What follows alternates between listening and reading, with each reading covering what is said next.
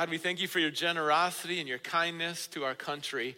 And God, thank you that you've been so merciful and gracious. You've been forgiving and patient.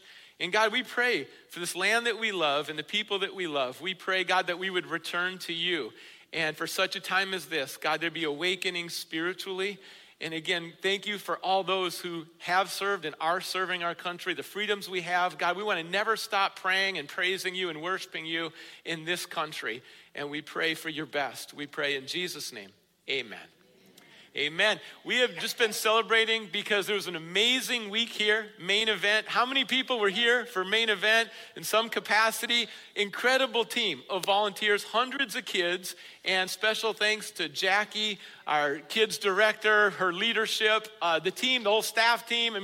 They were middle school students, like starting out summer, waking up early, coming here to serve high school students, families serving together. We saw families, 3 generations, grandparents serving here this weekend. It just felt like this is our church family. It's the body of Christ, and God moved in amazing ways as kids from the community came and experienced God, many for the first time as well. So we celebrate that. Also, we had our church vote, and yes to the budget this year. Also, yes, strong yes to budget and all the elders that were nominated. So moving forward by faith together. Also want to share an update. This is from the family meeting and just some finances with that. We have 2 more months in our fiscal year, July and August. Currently, we're $50K under anticipated giving for our budget, and that's our general fund. So there's an opportunity. But here's the overall picture. Giving is much greater this year than last year.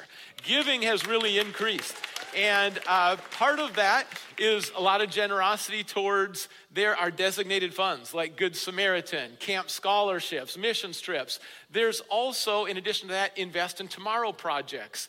And you can find all of this. It's on the board, laid out clearly as you come into the worship center. We're very transparent. The Invest in Tomorrow projects, we are almost finished. This is the 2nd floor, as you see on the west side of the building. And it's updating. It's bringing carpet and paint and some other things for our students. Because our student ministry is growing so much, they needed breakout space. So we had to quickly get those rooms up to speed, and Invest in Tomorrow has made that difference.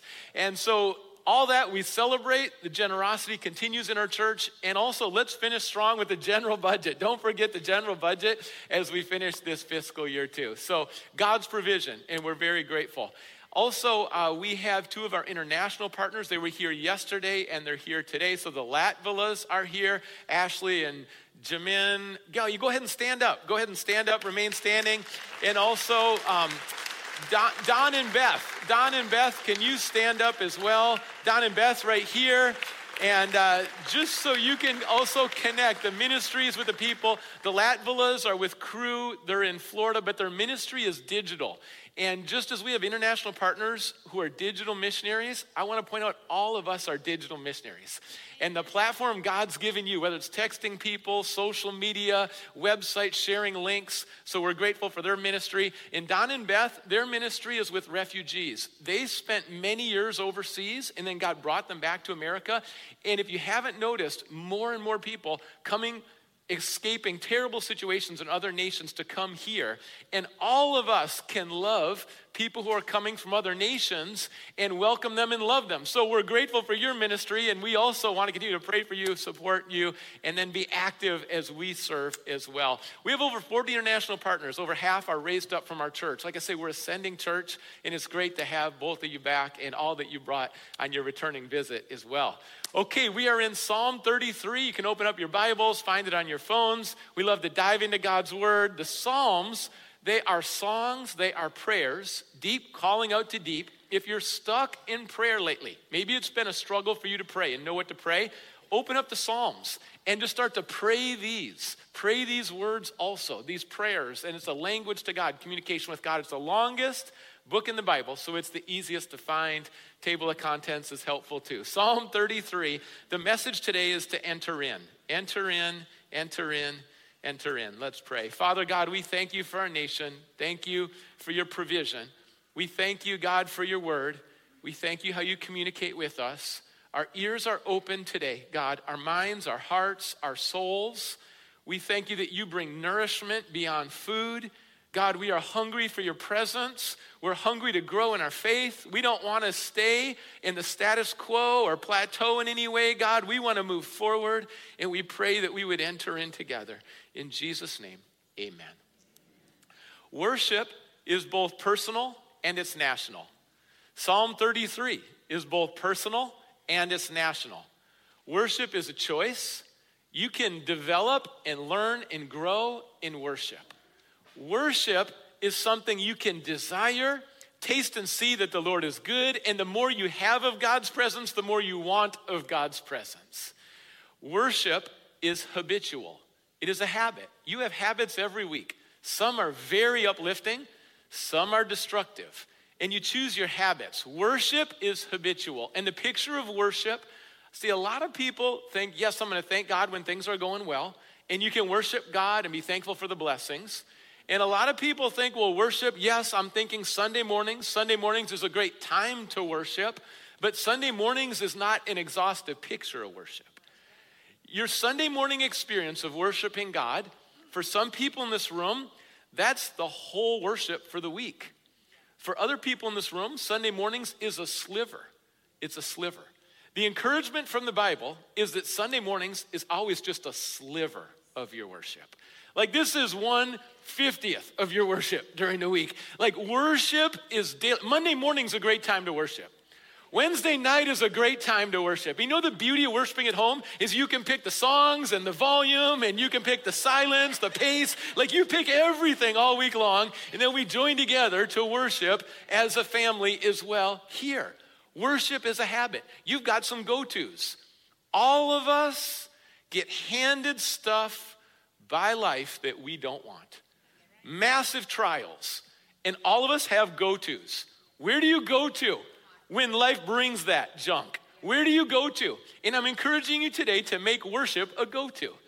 Just like when you hit my knee, that's going to move forward. My foot's going to move forward. When life hits you with something, your go-to, your response, I'm going to worship. I'm going to praise. I'm going to start thanking God. I'm going to seek God. That's where I'm going to go. And that's the heartbeat of Psalm 33, enter in. What are you cultivating with worship? To cultivate is to intentionally enter in. A lot of people want to check out. No, enter in, your go-to. Let's take a look at Psalm 33, starting in verse 1. Sing joyfully to the Lord, you righteous. It is fitting for the upright to praise him. Praise the Lord with the harp. Make music to him on the 10-string lyre. Sing to him a new song. Play skillfully and shout for joy. For the word of the Lord is right and true. He is faithful in all he does. The Lord loves righteousness and justice. The earth is full of his unfailing love. By the word of the Lord were the heavens made, their starry host by the breath of his mouth. He gathers the waters of the sea into jars. He puts the deep into storehouses. Let all the earth fear the Lord. Let all the people of the world revere him. For he spoke and it came to be. He commanded and it stood firm. The exhortation as we start is to enter into worship, enter into God's unfailing love, enter into God's word, reverence, and enter into God's purposes. It's kind of like a menu, right? What are you going to enter into this week? You're going to enter into a lot of things. What's on the menu this week that you really want to enter into? And this psalmist is laying it out. What about worship? What about God's word? What about God's purposes? What about entering into these very good things? You have these on the menu, now enter in. And the first one is worship. The psalmist starts with worship. Let the worshipers arise. And that is not a call just to people who are on staff at a church who lead worship. Let God's people worship God in spirit and in truth. If it's not in truth, it's not worship. If it's a bunch of false gods and idols, that's not worship. It's got to be in truth, and then with the right spirit. Not a spirit of pride or complaining or despair or selfishness or fear, but with a wholehearted love, gratitude, in response to God's goodness and who he is. We want to worship God in spirit and in truth. God is looking for worshipers. Now, how does this worship How's it described in Psalm 33? It's important to know, what does the Bible say about worship? So many people are going to talk about worship, but what is God saying about worship? Well, we see here, worship with joy. There is joy in the presence of the Lord. You might start worship with a little bit of joy, and then when you get into God's presence, joy increases. A fruit of the Spirit is joy. And when you have the Holy Spirit in you and you're surrendered to the Holy Spirit, there's going to be more joy in your life. When you worship God and you're experiencing His presence, joy is going to increase. Here the description is there's shouts of joy. There's an exuberant joy. There's a vibrant joy. And this joy in worship is something God wants us to enjoy His presence. Now, I've heard a lot of people say, we need less joy. We need less celebration in worship. Less celebration, less joy. But when I read the scripture, I don't see God say, less celebration, less joy. I see God say, bring joy, even shouts of joy in the presence of the Lord. Well, what else? We read about instruments, the harp and the lyre. Does that mean that we have to have a harp every Sunday? No, it doesn't. Let's not get legalistic about harps in this church. It's a description, not a mandate. But the point is, there's instruments. I've had conversations with people who love Jesus and love God's word, and they're very insistent that you can't have instruments in worship. Instruments are ungodly. They're worldly. Well, again, how do you decide about worship?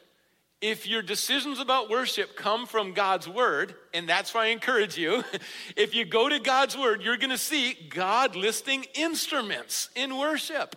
Instruments giving Him praise. And then what else do we see with people who are playing instruments? With skill, with dedication. It can be a little distracting if the instruments are off key, right?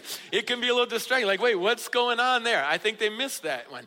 Now, it doesn't mean perfect, but it means that there's excellence, there's training, there's skill, there's dedication. You're doing it unto the Lord. The same if you're a greeter, you're doing it unto the Lord. You're greeting people with love. It's their first impression of the church. If you serve the kids downstairs, you're doing it with excellence. You're doing it unto the Lord. You don't miss your shift and say, yeah, I'm just sleeping in today. Oh, we'll just deal with it. No, you're showing up because you signed up and you're giving it everything. You serve it unto the Lord. The same with the musicians. They dedicate, they practice.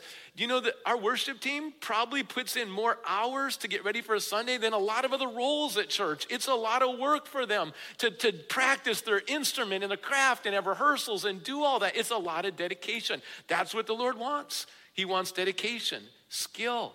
And then also there's new songs. Over and over in the scripture, what do we read in the Psalms? New songs, new songs, new songs. Psalm after psalm, it's new songs, new songs. You get to the end of the Bible, Revelation, you know what you read about? New songs, new songs, new songs. It's almost as if God is so great that there just aren't even enough songs to ever describe His greatness. And if you just have one little book of songs and your song collection is 20 songs, you're going to miss out on some of the greatness of God, because the old hymns describe His greatness and songs today describe His grace. There's going to be new songs in heaven we won't even sing on earth. They're singing songs on the other side of the world that I don't even know. But all these songs come together to give God praise. And God says, more new songs, more new songs, more new songs. Because we're just trying to sing and play instruments, and in our hearts just write more songs to the greatness of God, because He inspires us so much. See, this is a biblical picture. And worship is public. No one says, well, I only worship God when no one's looking. No, this is public praise. You give praise to God, and it's with passion. So again, when it comes to worship, start with God, start with His word. Don't make worship man-centered or opinion-centered. Come back to what does the Bible say? What does God actually want? In spirit and truth, we come to Him humbly, and we give Him public, passionate praise. And there's instruments. Why do we do this? It's because of who God is. Worship starts with God's character, His presence. He's holy. He's all-powerful. He's self-existent. He always existed. This universe and world doesn't center around me and you. God is at the center. God is at the throne. He overcame death. He is holy. He is merciful. He is eternal. The more you know who God is, the more you know He's worthy of worship. And you start to think about Abraham and creation. You start to think about parting the Red Sea. You start to think about the promised land, the promises he keeps. You think about the empty grave. Jesus overcame death. You think we're going to spend eternity with him. You start to think about what God has done, he is doing, he will do. The devil's in the lake of fire. I just want to praise him. That's how it ends. And his word, he's faithful. This word is eternal. He communicates to us. He keeps his promises, his unfailing love, his indestructible hope. It all leads. The more you know God, the more you want to praise God. Amen. You don't know much about God, you might not want to praise God that much. I didn't grow up knowing about God. I had no desire to praise him. And then I started to discover who God is and who Jesus is. And it just started this new song in my life that's deep down. And it's a song that we never want to stop singing and praising him. That's what you're made to do. Whether you like it or not, you are made to praise God for eternity. For eternity. That's in your DNA. So get a fresh view of God, and then that leads you to praise, daily praise, appreciation, expression. It's both and. It's both and. It's eternal, it's personal, it's daily. Praising God.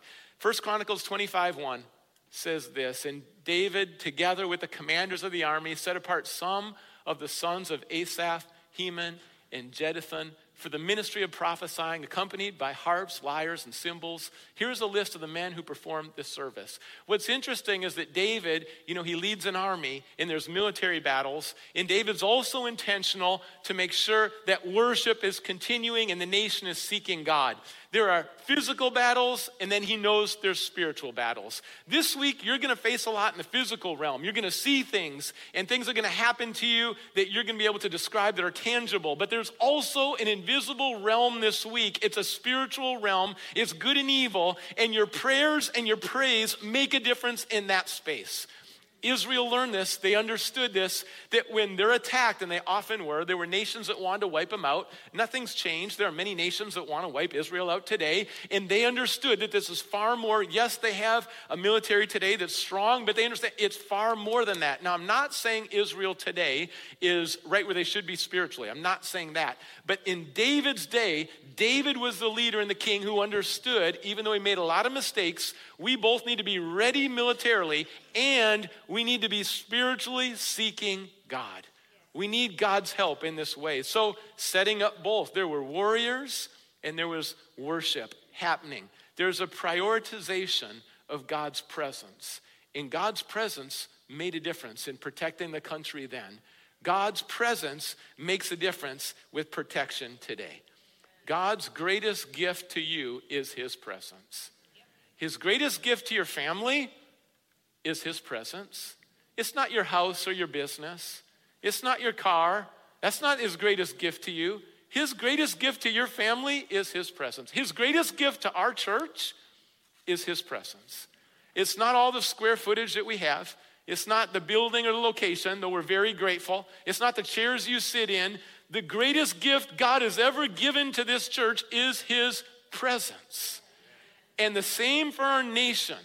The greatest gift America can ever have from God is his presence. We don't want to say, leave this region. We don't want to forsake God. We want to welcome his presence. David understood that. Enter into worship, because worship is a gateway in your life spiritually. The more you worship and draw near to God, the more you're going to experience his love.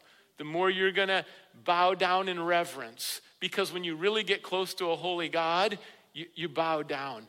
The more you're going to embrace his purpose, the more you're going to tackle injustice, the more courage you're going to have. See, all these things, they come out of a life of worship, of abiding with Jesus 24/7. And you say, well, what does that look like? I kind of have a picture of David, it's kind of older. What about today? So I'm going to give you an example of entering in today. It's the Oklahoma Sooners women's softball team. Now, I'm not anticipating that there's a lot of fans in the room of Sooner softball, but there might be after this. They just won their third straight national championship. You got to respect a three-peat. That's never easy to do in sports. Their record this year is 61-1. That's a pretty good record, huh? 61-1. They won 53 straight games. That's a pretty good win streak. You know what their cry of their team was, their anthem, their motto this year? Eyes up. 2 words, eyes up. Whatever we're going through, we lift our eyes up to Jesus. Hey, get your eyes up. Are you focusing on your problems? You got your eyes down? Like, lift your eyes up to Jesus. That was their cry all season long, eyes up. Now, it's testimony time, and we didn't have the budget to fly them in, so I'm going to read some quotes. But we just got to camp here for a minute. Listen, this is their coach, Patty, and she admits when she showed up at the program, she was over-focused on winning. Anyone here ever been over-focused on winning in sports, family games, right? Let's just confess all the sin today. She said she forgot the ultimate purpose of why she was the coach. The Lord kind of woke me up and said, you're doing this wrong. Has God ever come alongside you and said, you're doing this wrong? You're doing this wrong. So she was listening to God, and she said, God said something like this: you're not here to win games. Although that's what the athletic department says, that's what your job description says. You're not here to win games. You're here to open the door. You're here to win souls. That's why you're here. You are not at your job just to do your job, although that's important. You're there. Imagine if everyone heard and caught this heavenly vision. You're there for souls. That's why you're there. God speaking to her heart, you open the door and let them in. I'll take over from there. And she said everything changed at that day, at that moment. She repented of over-focusing on winning, and the culture changed in the whole program. Well, their star pitcher, Jody Ball, says this: we stuck together through pressure, adversity, and have ultimately been one strong, cohesive unit. We have given the glory to the Lord. We play free, we play together, and we find joy in the things outside of the playing field.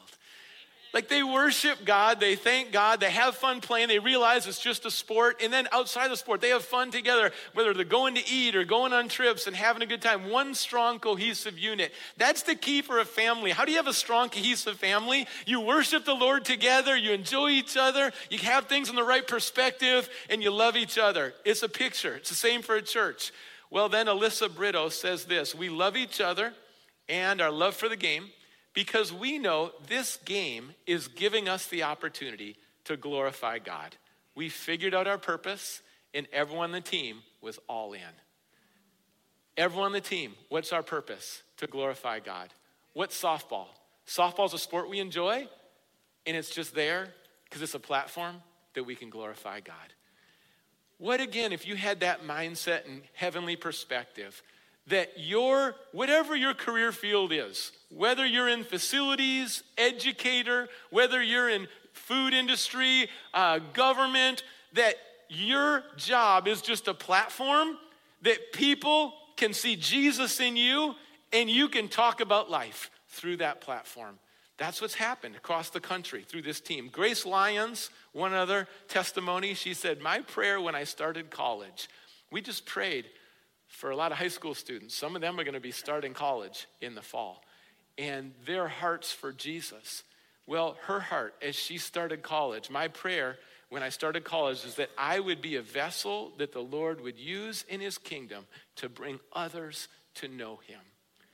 Starting your 4 years in college saying, God, I want to be your vessel to lead other students to Jesus. See, I was a student in college not that long ago, but a long time ago. And I had no clue about Jesus, but there was a freshman named Mike that this was his prayer, that he could lead some people to Jesus. And he was an introvert and shy, but he let God use him, and he shared the gospel with me, and my life has changed for eternity. You see, that was her prayer, Grace, as she started college. And she says, as I leave college softball, I pray others know that Jesus can use you in mighty ways. You just need to be willing and obedient. God will use anyone in this room who is just willing and obedient, who reads the Great Commission and says, I'll do it, God, whatever that looks like. Work through me. I can't do it alone, but I'll do it, God. Please help me to do it right here. God will use anyone in this room, and he won't use if you're not willing. You can just be all about you, saved, going to heaven, and just all about you the whole ride. You can go that route too. And these are college students that just see scripture, see God, Like, I know which way my life is going to go, and God blessed them. They entered in worship. They entered in the word, in purpose. They entered in God's goodness. When you get a taste, you just want more. This is another way to say it. Move from concept to opportunity to experiences with God.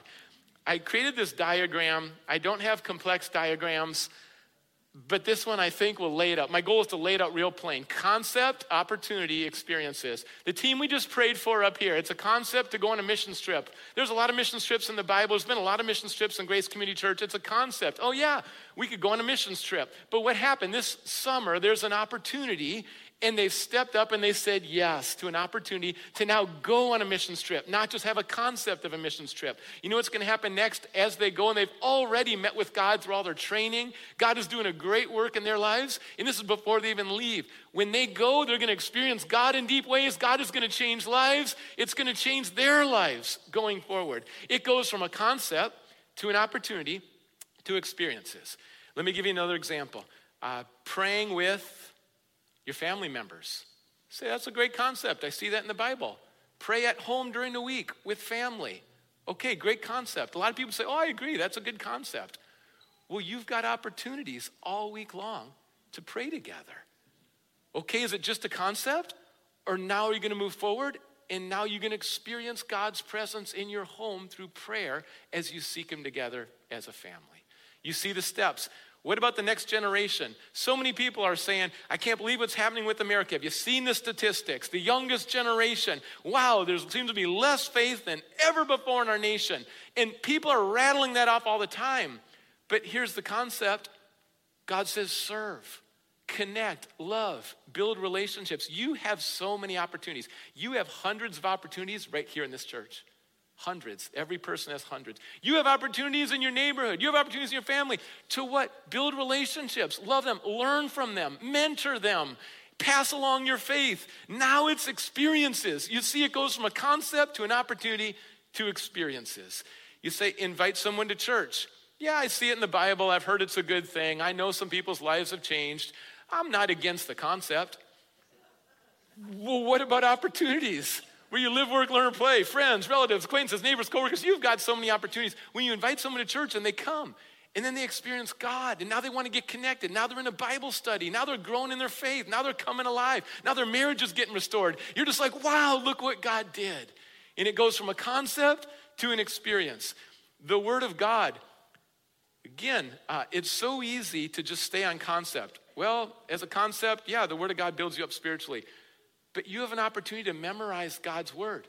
You have an opportunity to meditate and think on God's word. Listen to God's word. It'll build up your soul.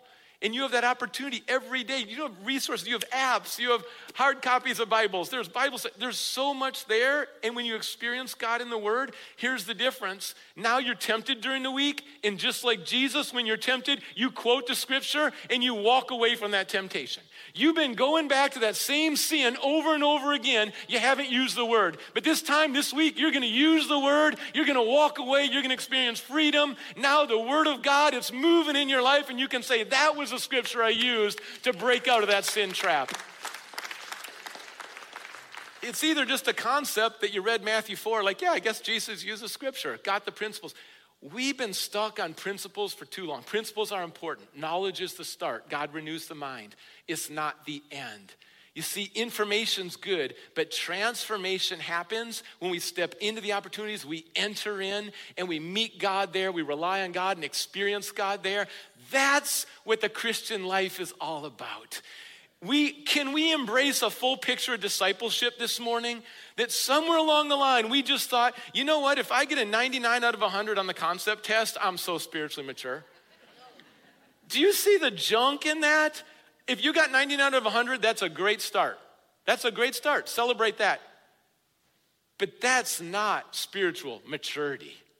To get 99 out of 100 on the Bible quiz, that's not spiritual maturity. Spiritual maturity doesn't happen until you step into opportunities and you live out your faith, you exercise your faith, and you see the power and glory of God in your life. That's spiritual maturity. It's a big difference. It's a big gap.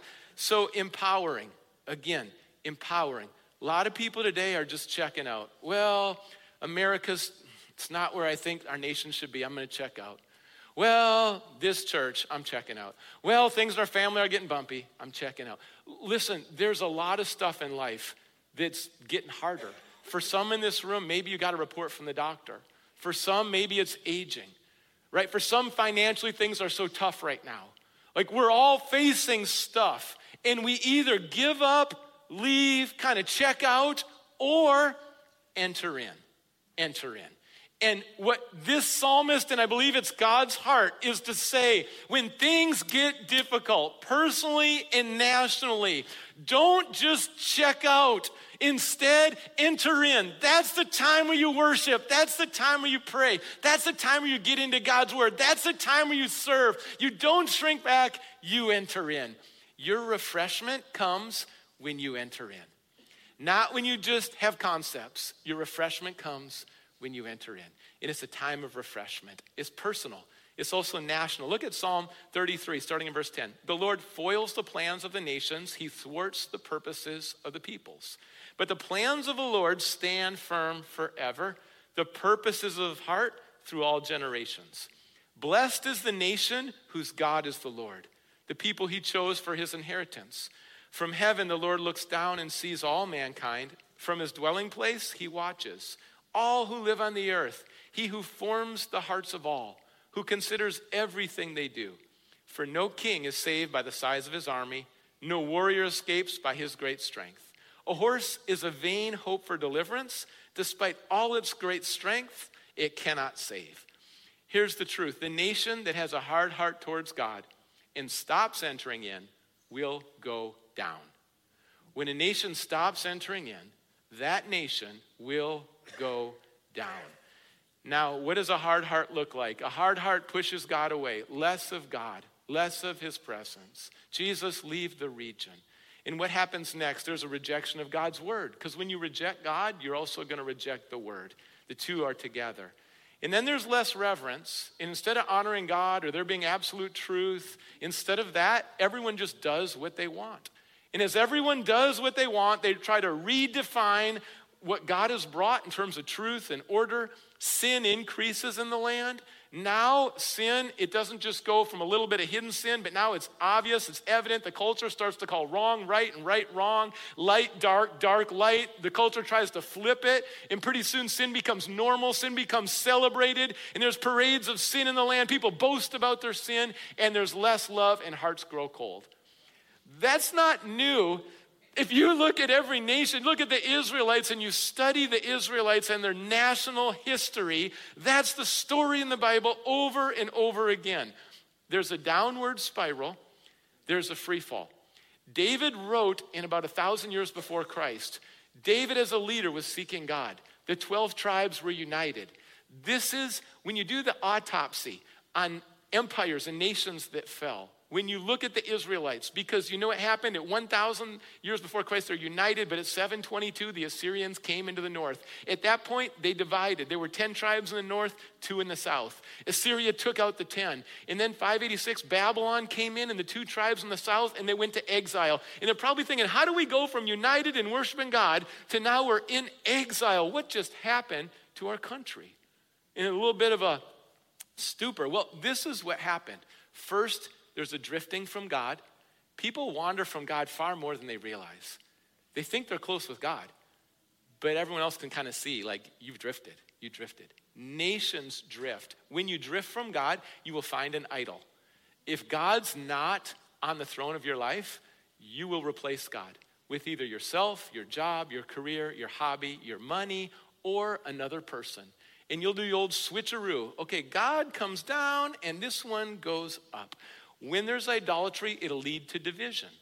Idolatry, when it happened to the Israelites, now they have division. 10 in the north, 2 in the south. This is true also on the family level unit.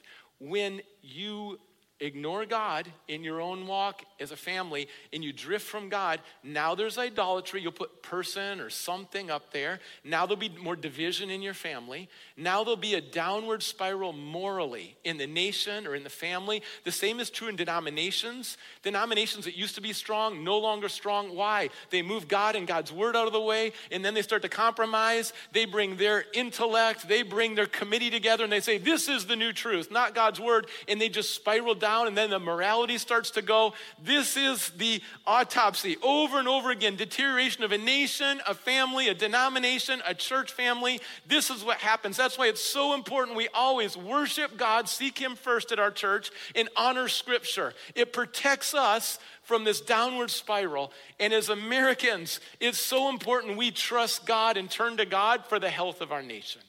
I don't want you to feel like you're passive and you just watch where a nation goes. No, for such a time as this, God has called you to have a role so that there wouldn't be a deterioration of a nation. I'm giving examples here of different countries. When you think of Pharaoh and the slavery, God's against slavery. God was against slavery when it happened to America. But in Pharaoh's instance, this was in Egypt. What did Pharaoh do? He did one of these, like, oh, no, you don't, God. These people aren't going to worship you.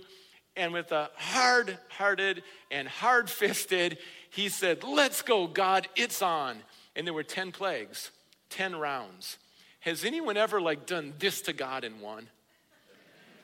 Has anyone ever said, all right, God, and won? Pharaoh, that's not a good move. No one is ever going to win against God with a hard heart and a hard fist to try and overpower God. It's not going to happen.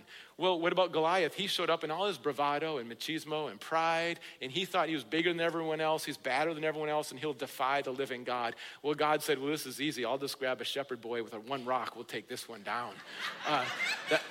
That's just not hard right there. The Amalekites are like, yeah, finally we'll wipe out the Israelites. And Joshua puts up a battle, and Moses just lifts his hands and says, God, the battle's yours. The battle belongs to yours.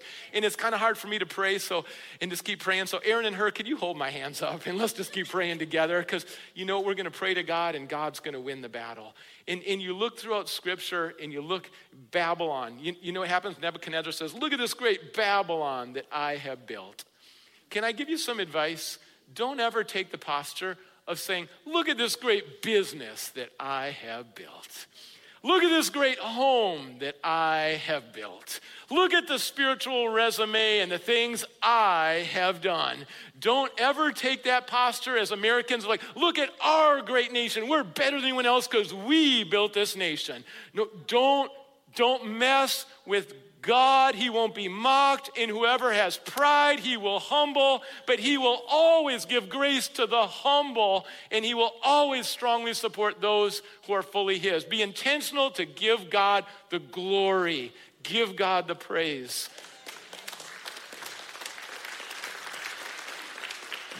You say, well, those were Bible days. Well, Napoleon had an army, and he was known to say, God is on the side of the greatest battalion. In his pride, he just said, well, we know who God chooses. God chooses the nation that has the greatest battalion. In other words, we've got such a strong military, it doesn't really matter about God. We're going to win this anyways. Well, then what happened in 1815? He lost the Battle of Waterloo, and the French domination of Europe was over. You see, God will step in. North Korea right now, let's get real current. What's happening? There are so many nations where we don't have this freedom that we have in this room. And in North Korea, we need to pray for what's happening in these different nations. Christians caught with a Bible in North Korea have faced death and had their families, including their children, thrown in prison for life. Can you imagine having your kids killed or thrown in prison for the rest of their life because they're a Christian, just living out their faith? Well, and this is from Business Insider, just read it. North Korea has imprisoned tens of thousands of Christians, according to a State Department report citing NGO research.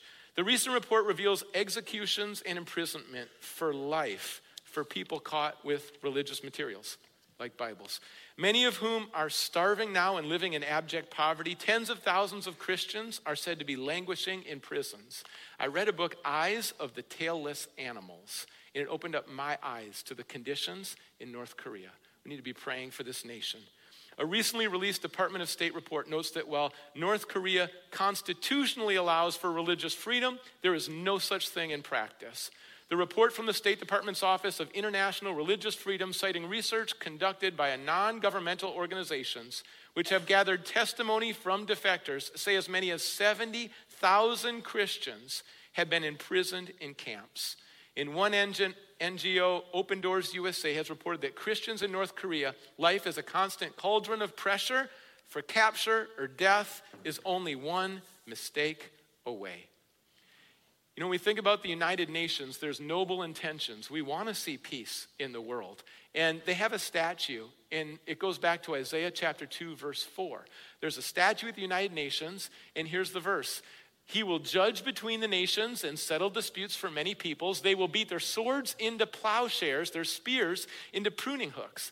Nation will not take up sword against nation, nor will they train for war anymore. And the statue has a sword, and it's turning into a plowshare. A sword was a picture of warfare and killing, but the plowshare is for building people up and providing. The United Nations, again, noble intentions for world peace. But I want to make it very clear, no amount of committees or human effort or money will bring about the peace that the United Nations describes. And it won't happen if you push God out of the way. Jesus is the Prince of Peace. And pray for the peace of Jerusalem, pray for peace in the Middle East. Absolutely, do what you can to promote peace. At the same time, we know from Scripture there will not be peace in the Middle East until Jesus Christ returns. Let me shift to America. America needs a turnaround right now. I encourage you to study the books of Kings and Chronicles. It's the history of the Israelites, and it'll say so much about our nation and where we're at today. This is how God moves then and now. God has a remnant, and there'll be a remnant of people in our nation. He who has ears to hear, she who has ears to hear, let them hear. And their ears will be open and their hearts will be fervent for God. There'll be a remnant that doesn't drift or wander from God, but listens to God and their hearts are for God. And that remnant will start to repent. This is the pattern you see in Scripture. There'll be a remnant listening to God that'll get on their knees and say, God, have mercy on me. God, forgive me. God, I turn from sin. I repent. God, have mercy. Forgive our land. We cry out for your mercy. We cry out for your grace. God, we need your healing in the land. We can't do this. No politician, no military can do it. God, we need your help, oh God. And it was fervently crying out to God. That's when things change in a land. That's the way things change. That's the way a land has healing, is to get down and pray. And then out of that, God will raise people up. He will raise up people who are going to love their neighbors. He will raise people up who are courageous. He will raise you up with a prophetic voice. You're hearing this more and more as our nation is drifting. People are speaking prophetically in love, saying this isn't right. This violates God. This is against God. And with courage, they're speaking up. And with courage, God will have you speak up in different conversations. And God will raise up vibrant churches. The vibrant ones are going to be the ones that seek his presence and honor his word. Those will always be the vibrant churches in the land, the one who seek God's presence, honor his word, and love each other. And those churches are going to be vibrant and many will fade. Those vibrant churches will come alive. That evangelism will come alive. There will be soul winning. There will be a harvest. You will drop the nets and you will see people return to God and come to know God. You can live this out. You don't have to give up or be passive. This is how God moves. There's revival that leads to reformation. God has done it in our land several times. For such a time as this, that's what we need. And with hearts of gratitude because of God's unfailing love, his unwavering promise, his indestructible hope, with hearts of gratitude, we will give all the glory to God. Whatever good thing happens at Grace Community Church, can we all commit to give all the glory to God? All the glory to God. Well, let's conclude the psalm, and this is where it's just a connection. Receive this word. But the eyes of the Lord are on those who fear him, on those whose hope is in his unfailing love, to deliver them from death and keep them alive in famine. We wait in hope for the Lord. He is our help and our shield. In him our hearts rejoice, for we trust in his holy name. May your unfailing love rest upon us, O Lord, even as we put our hope in you. You can enter in before you have what you want. I bet today as you're sitting here, there's a lot of things you want that you don't have yet, and that's difficult. And I want to encourage you to enter in even before you have what you want. When I was in my 20s, I was fighting for my life for 1 year and took 10 years to fully recover. 10 years. And I realized I can't hit fast forward. I need to learn how to enter in before my full recovery ever comes. And what you can enter in today is into worship. You can enter into gratitude. You can enter into his word. You can enter into reverence. You can enter into God's purpose. Well, what does that look like? It means you trust God. It means you're teachable. It means you say, God, do it your way, and I'll follow. It means that you declare some things. God, I'm declaring in praise that you are holy, that you are good, that you are just, that you are powerful. You start to declare that. You start to declare, God, you are my shield, my strength, and my song. You start to trust God. You start to move by faith. You exercise your faith and you enter in. It's not just sit back in concept time. That's not going to get it done. It's not going to get it done. Concepts and principles will not alone get it done today. Instead, it's going to be entering in. What culture do you want for your family in your home? What culture do we want at Grace Community Church? How does God want to change the culture of this nation? It's going to be people with courage who enter in. The call of this psalm right here is to enter in. Personally and nationally, let's enter in. Your refreshment comes when you enter in. A lot of people are checking out these days. Less sociable, less relationships, less hope, less words. I'm just going to retreat. I'm quitting. I'm giving up. Despair. A lot of people checking out. God wants to bring mental health. God wants to bring restoration of marriages. God wants to bring hope. God wants to bring strength. But it happens when you enter in. There's no replacement for entering in. No one else can enter in for you. This is your worship. This is my worship. This is why we enter in. Let's pray. God, we enter in today. We hear your voice. We lift up our country and pray for healing. But we know it starts with us. So personally, God, in our hearts, we want to enter in. Forgive us for stubborn sin. Forgive us for just undermining your truth. Forgive us for being selfish. God, we want to enter in. Thank you for your grace and mercy. We want to enter in right now. In this moment, God, this holy moment, we enter in. Some, God, returning to you in this room. Some deciding to follow you, Jesus, for the first time. Some saying yes to water baptism. Some have been listening to you and have been hearing the calling and the purpose and are responding. Some are going on a missions trip. God, there's a lot of entering in this room. We're so grateful that we can taste and see that you are good, and we have eyes up today. Our eyes are up, Jesus, to you. And we enter in. We give you praise. Amen.